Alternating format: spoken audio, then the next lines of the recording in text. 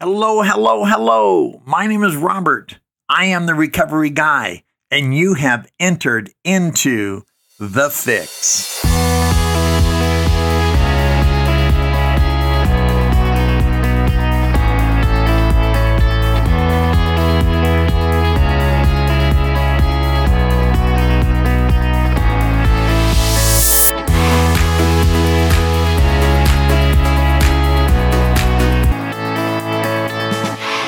Hello, hello, hello. My name is Robert. I am the recovery guy, and it is a beautiful day here in the Salt Lake Valley, and I hope you are doing well. I know the Northeast got hammered this last week with a snowstorm, and I hope you are burying or unburying yourself from those drifts and all that heavy snow. And I hope you're doing well, and I hope you are safe. You know, I've been at this for so long. Today is day 13,064. And the most exciting thing about my personal recovery is that every day is another opportunity to see how well I can become, how recovered I can become. What is the depth of my 10-step? How can I get closer to God and seek my higher power's power in my approach to living? And then, of course, how can I share my message of recovery? Recently, as many of you know, I've started to jump into TikTok and see what that was about as an arm of my social media. So now I have YouTube and Instagram and Facebook and TikTok, and of course my website with my blogs and my podcasts. And everyone has been so gracious to me, and I've entered into a few conversations which have been very rewarding, I hope, from both sides of the spectrum. So if you'd like to follow me on TikTok, please do so. It's at Recovery Guy, pretty simple, on TikTok. And let me know what your thoughts or comments are. I try to post things onto Instagram as part of my TikTok exposure. But let me know what you think. And I'm starting to go with TikTok Live and get my message of recovery and hope out there. I've come across so many individuals who are newly sober in 2 and 3 and 4 years and really trying to find their way and really making a difference. And I'm very excited about this new pipeline that I'm starting to gain and people I'm starting to engage with all addictions, all backgrounds, from mental health to substance abuse to behavioral challenges and concerns. Of course, when I came into the program, as so many of my listeners know and my friends know, I came in with just a bag full of junk and of mess and of disarray that my life had become. My primary was alcohol. Everything centered around my alcoholism. Of course, drug addiction. I developed gambling addiction when I moved to Las Vegas back in 1980. Pornography and bulimia and a food eating disorder would follow as a result of that. So what I found for me is that going to all these other 12-step programs, and I think they're fabulous. Some of my coaching clients are actually in other behavioral challenges and concerns, not just substance abuse. They don't even drink or use, and they have these other challenges. And that leads me to understand that addiction is not about a substance. We're just trying to find a way to cope with the life that we don't understand. Once again, we're not bad people trying to get better, even though we did many bad things. I'm not excusing myself or anyone, but we are sick people trying to get well. And whether it's pornography or gambling or compulsive overeating or bulimia or anorexia or alcohol or drugs or what have you, anger, it's an escape mechanism. It's where we retreat when we don't know how to cope with life on life's terms. One of the most fabulous things that I want to talk to you about today, and today's podcast is called Promises, Promises. I'll tell you, when I came into the program of Alcoholics Anonymous through the back door of Gamblers Anonymous, I came into AA. My first initiation was in treatment back in February 9th of 1986. And as I would begin to get involved in Alcoholics Anonymous at many meetings, and maybe the 12-step meeting you're involved with or your local church has some promises, right? I needed promises because if on one hand, you were telling me how much work I needed to do. Well, if you're like me, you want a payoff, right? Everything in life, for me at the time, because I was so selfish and self-centered, there had to be a payoff. Okay, if I was going to do that, what I was going to get? It was like a tit for tat thing. And the program of recovery is no different, right? I eventually need to do the things for myself, right? I can go into treatment or go into recovery or go to AA or another 12-step group based on what I call coercion, right? The significant other says, if you show up drunk again or show up 2 days later, I'm going to change the locks. The judge says, if you don't complete this program or stay sober or get that court card signed, you're going to get 30, 60, 90 days, a year, what have you, nickel in some cases. The employer says, if you show up drunk or high again or late one more time or miss a shift, I'm going to fire you. And it goes on and on and on, right? Family members say, you have to change or we're going to just drop you from the whole family. You won't get invited to any more reindeer games, as it were. So when I came in, even though I knew that if something didn't change, I was going to die, once I realized what were you wanting me to do, these 12 steps of recovery, right, were so hard, especially step 1, right? Bill Wilson, the co-founder of AA, says in the 12 and 12 that who likes to admit defeat? Practically no one. We have to admit defeat to our innermost self that we were alcoholic or whatever our behavior or addiction is. This is the first step in recovery. And we have to do it, as he would say, as only the dying can. So if you don't feel that your life as you understand it will cease to exist or the life that you want it will become out of reach, I don't know if you're ready to take certain steps. I hope that you are, because Bill talks about needless suffering. And we needlessly suffered while we were out there ripping and running. So I loved all the readings in AA. Matter of fact, I'm going to go hang out with my friend Chaz this Thursday, and we're going to go have some coffee, and then we're going to go to a noon meeting up in Bountiful at the Davis County Alano Club. And I guarantee you, they're going to read a portion of chapter 6 into action. And on page 83 and 84, there's come to know what are called the promises, right? I needed a promise. All of my promises when I was out there ripping and running, they weren't real promises. They were wishes. They were hopes. They were a way for me to get over on you long enough so I could get what I want to make my feel good. But I may have had a desire or an intention, but the reality was, if it was a positive promise, the likelihood is it wasn't going to happen. It wasn't going to ring true because I was incapable of fulfilling my promise. I couldn't even show up when or where I was supposed to show up. So I come in and you say, okay, do this, do that, do these steps, honesty, open-mindedness, and willingness, work the steps, go to meetings, get a sponsor, work with others, read the big book, all of these things. I wanted to know because my addictive mindset, right?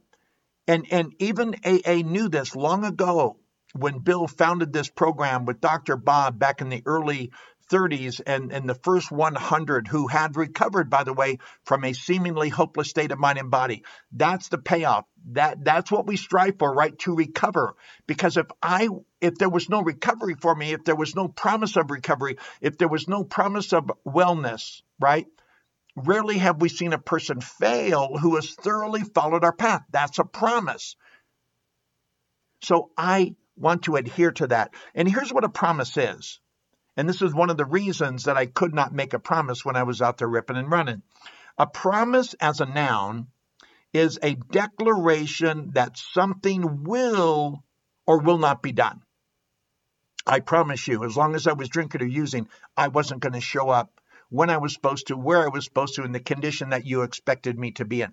That was an unspoken promise, but you just knew, right? So now when I come into recovery, they say that if I precisely follow this plan, right, that I will recover. In the doctor's opinion, it says the very same person who seemed doomed now finds himself easily able to control his desire for alcohol. The only requirement necessary is to follow a few simple rules. So if I follow the few simple rules, I will gain back control, right? It says I can get well providing, right? Job or no job, wife or no wife, providing I have good motives and I follow this plan of recovery. It says that I will regain control. I will react sanely and normally. These are all promises, something that I can expect that will happen. It's an express assurance on which expectation is to be based. So I can expect this to occur. You know, we talk about step 2 a lot.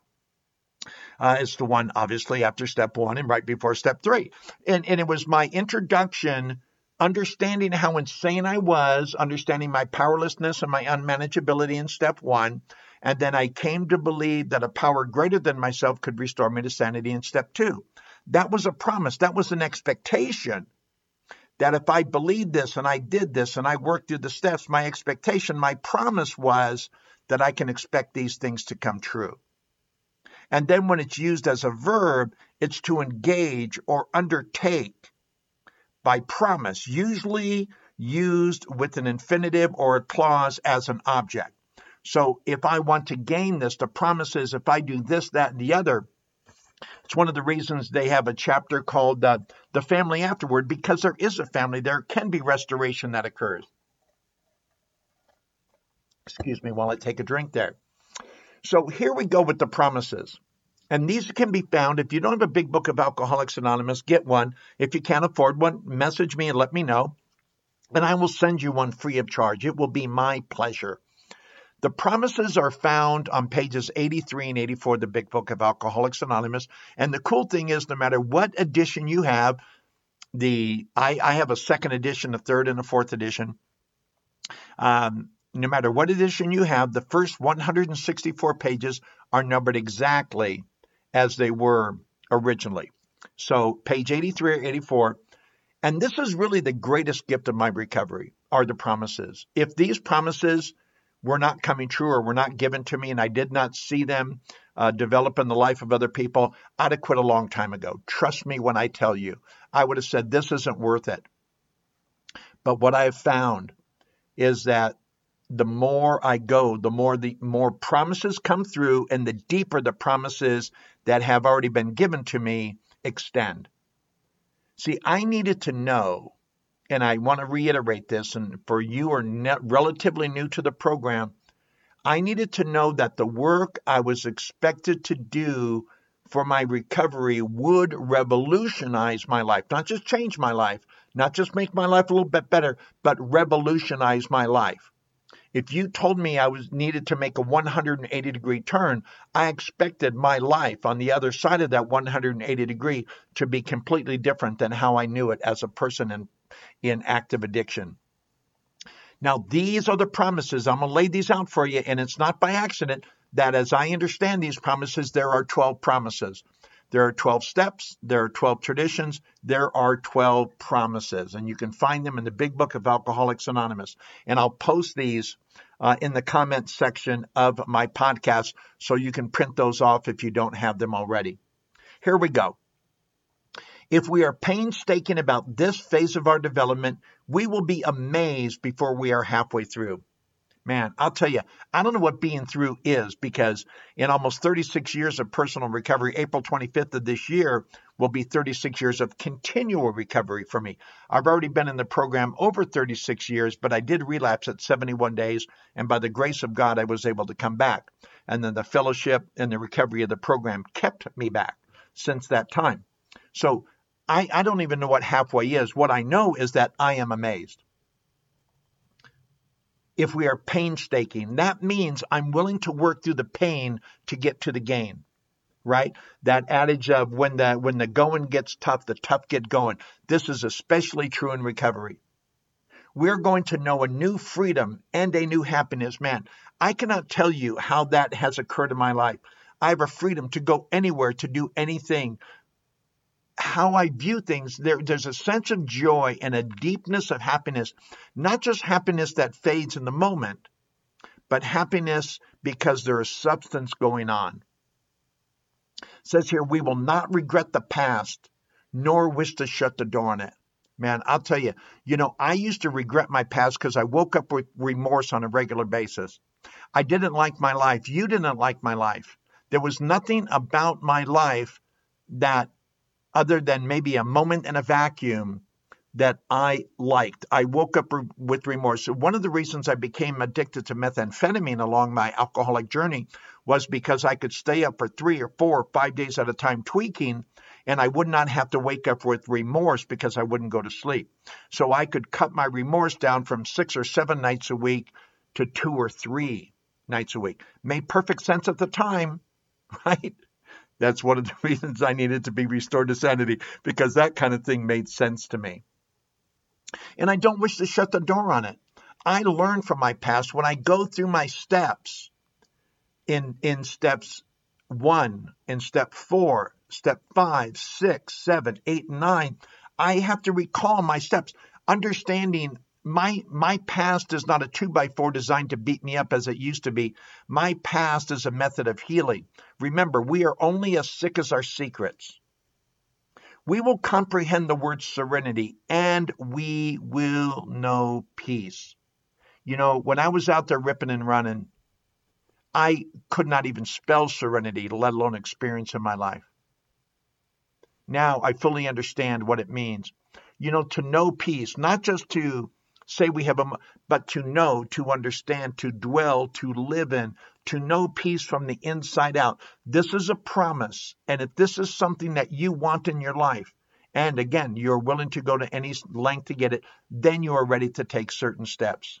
Number 5, promise number 5. No matter how far down the scale we have gone, we will see how our experience can benefit others. You know, I'll tell you, some of the stories that I've heard in my journey along the way tore my heart out. I heard some stories of people, I think I lost a lot. I heard some stories from individuals that got me feeling so grateful in spite of my condition, in spite of the people I disappointed. You know what? I've never served time in prison. I've never killed anyone in a vehicular manslaughter. I've done some pretty bad things, but there's some people out there who are paying the price for things, but my experience can benefit others. That's why we share our experience, strength, and hope with each other, that we might solve our common problem. And the Latin for that word common is human. We have a human condition. We have a human problem. Don't ever think for a moment that your past, when properly displayed, not as a laughing matter, not as a 2x4, but as this is what occurred to me. It helps others relate to us. When I go into a meeting and I share my experience as a speaker, I speak a lot around the country. I speak at least every month. And I want people to understand that I understand. So there's a certain part of my story that helps others relate to me, so they'll know that I know where they're sitting, where they're coming from. Because if you've got 10 days, 100 days, 1,000 days, I've got 13,064 days. Guess what I had at one time? I had 10 days. I had 100 days. I had 1,000 days. And I want you to know that I remember what it was like back then. Number 6, that feeling of uselessness and self-pity will disappear. Oh my God. You know, I used to feel about as useful as a screen door in a submarine. I had no usefulness about me because everything I touched was destroyed. My life was going down that path. And self-pity, I used to feel so sorry for me in my condition. Now, I live in a position of gratitude every single day. I am not useless. I am useful, because I recovered from a seemingly hopeless state of mind and body. You feel me? Make sure you understand this promise. Oh, and before I go any further, these promises, even though the steps are designed to do in order and the traditions are in order also, not as important as the steps, but these can happen at different times, depending upon where you're at, how you come in, to what degree you immerse yourself in the program, how sick we are comparatively to maybe some others, right? Just understand that these will happen. Have an expectation that these will happen. Don't be afraid if 2 hasn't happened, 5 won't happen. Sometimes 7 will happen and you're waiting for number 3. Keep that in mind as you go this journey, as you trudge this road to happy destiny.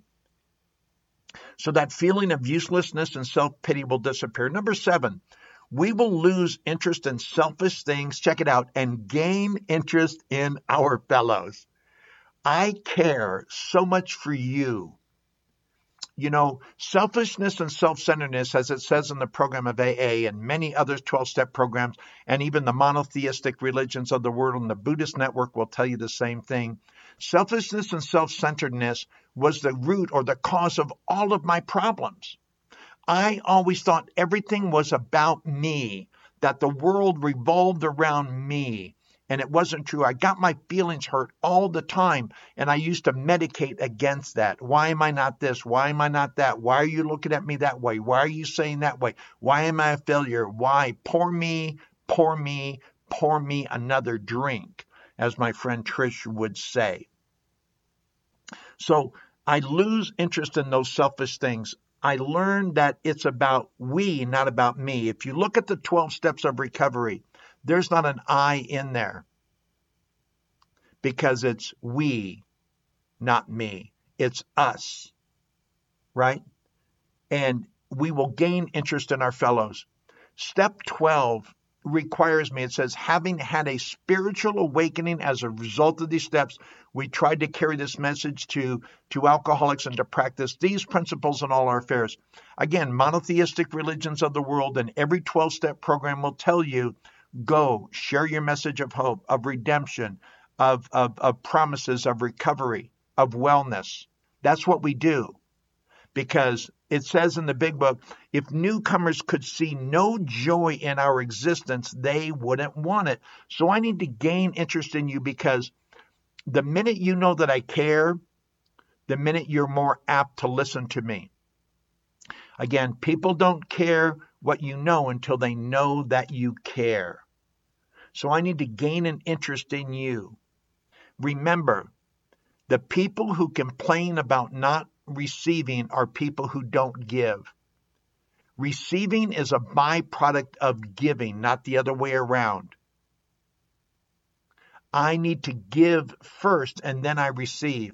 If I'm waiting to receive, I will sit back, rest on my laurels, and I likely will not give. If I do give, it's going to be conditionally, and that's not gaining interest in you, that's gaining interest in me. Number 8, self-seeking will slip away.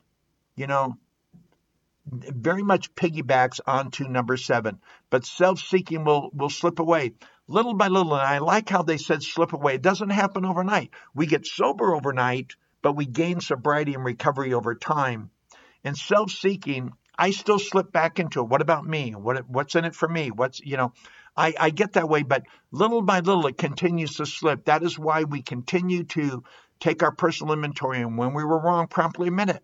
We need to continue to work on these steps, work on our recovery, work on our program, so things continue to slip away. My dear sponsor, Slow will tell me, if we don't clear away the wreckage of our present, it will become the wreckage of our past. So as I watch self-seeking creep back in my life, as I allow selfishness and self-centeredness, I need it to slip away. I need it to be recognized, to be exposed, to be worked on, to go help someone else. Again, it's not about me, it's about we. It's not about I, it's about you. Number 9, our whole attitude and outlook upon life will change. Boom. And let me tell you something. That is so true. My whole attitude and outlook on life will change. I view life completely differently than I ever did before. It says that once many were just as hopeless as Bill, but many have recovered, right? We, again, hopeless state of mind and body. That was my attitude. That was my outlook upon life. It was like, what's the use? Nothing's going to change. I was like Eeyore, right? Oh me, oh my, what am I going to do? Again, that in 8, and that self-seeking and self-pity will slip away. I gain interest in others, but my whole attitude, not a little bit of my attitude, my whole attitude. That's why they told me, they said, Robert, we've got good news and bad news. I said, what could that be? Let me have the good news first. And they said, you need to only change one thing. And I said, my God, what could be the bad news? And they said, that one thing is everything, right? So I needed to change. I needed to evolve my whole attitude. That's why I need to look at everything about me, everything that needs to be changed, because if I expect my whole attitude to change, then I need to put everything about me, the whole me, up for consideration that needs to be changed. And I need to change from the inside out, not because I think so, because remember, I'm selfish and self-centered. I'm going to want to hang on to things that I shouldn't want to hang on to. And that's where good sponsorship, good accountability come in. So whatever you're doing, if you're not accountable to someone in person, not just social media, but in person, the likelihood is you're going to negotiate your change and you will never have an exchange of your attitude. Number 10, fear of people and of economic insecurity will leave us. That says enough for itself. I don't worry about what you can do to harm me. I'm not worried because I have control. I make decisions. I've gained boundaries. I've established boundaries for you and for me. And economic insecurity doesn't mean I have a lot of money. It just means I manage things better than I used to. And I don't worry about the world. Things are going to happen as things are going to happen.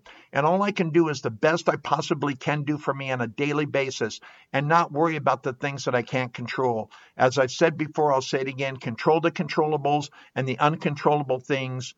In the big book, it says when we stopped living in the problem and started living in the solution, the problems went away pretty much of themselves. So step 11.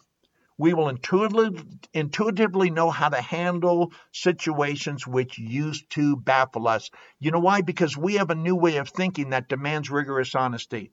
We will intuitively know from the inside out. We know what to do. And since we're not drug or behaviorally sidetracked, we will know what to do and when to do it. Handle situations which used to baffle us. I used to be so confused. What do I do here? Because I was so situational. Now my life is very played out. Again, insanity is doing the same thing over and over again and expecting different results. Since that is true, sanity then is doing the same thing over and over again and expecting the same result. I'm no longer baffled. I'm no longer confused. When I am, I go seek counsel. I go to Laura. I go to my sponsor, Will. I say, hey, this is baffling me. This is confusing me. What should I do here? How do I handle this? So even though I may not know how to address it directly, I know how to address it indirectly so it does not baffle me. Number 12, we will suddenly realize that God is doing for us what we could not do for ourselves. Folks, that's step 11. We sought through prayer and meditation to improve our conscious contact with God as we understood God, praying only for the knowledge of His will for us and the power to carry that out. What we could not do for ourselves, we could not gain power. We had to give up power in step 1. We were powerless over alcohol, over our addiction, and our life had become unmanageable. I was powerless. I had to admit powerlessness, again, as only the dying can. If I was drowning in the ocean and you threw me a life preserver and I was convinced that I was going to die, I would grab onto that life preserver. Later on in life, I know where that life preserver is. It lives in the realm of my higher power, the spiritual realm. And we will suddenly, as if a light goes on, all of a sudden, we are rocketed into a fourth dimension, which is the spiritual realm. Read your recovery material. That's exactly what it says. And sometimes I'll paraphrase, but you get the idea. We will suddenly realize that God is doing for us what we could not do for ourselves. What is that? You know what that is? That's allowing me to care more about you than about me, because I know in caring about you, it's demonstrating care toward me. I wake up every day knowing that I need to become the best version of me, not for me, but for you, but for others, because you have an expectation. I've been at this over 36 years. I would expect you to expect me to be recovered. I would expect you to expect me to have a message of hope, to have a message of encouragement, to have a message of joy that, again, if newcomers could see no joy in our existence, they wouldn't want it. So when you see me on Instagram or The Real Recovery Guy on YouTube or see me on TikTok, I want you to see me as a person who's enjoying life on life's terms, reaching for the greatest joy I can have, celebrating family, celebrating relationships, celebrating my recovery, celebrating others, celebrating things that I learn along the way. We will suddenly realize that God is doing for us what we could not do for ourselves, and that is to be happy, joyous, and free. We are not a glum lot. We are sure, it says in the big book, we are sure that God wants us to be happy, joyous, and free. And he's doing that for us because I could not do that for myself. At the end, it says, are these extravagant promises? We think not. They're being fulfilled among us, sometimes quickly, sometimes slowly. They will always, did I say always? I love that word. It's an absolute word. It means it won't not happen. They will always materialize. Here's the caveat. If we work for them. This is not osmosis, folks. I can't sit on the couch eating bonbons waiting for this happy, joyous feeling, this suddenly to appear on me. I need to work for them. Faith without works is dead. I need to work every day. And it's why I tell you how many days I have. Not so I can pump me up, but I want you to know that I care about the day. What we really have is a daily reprieve contingent on the maintenance of our spiritual condition.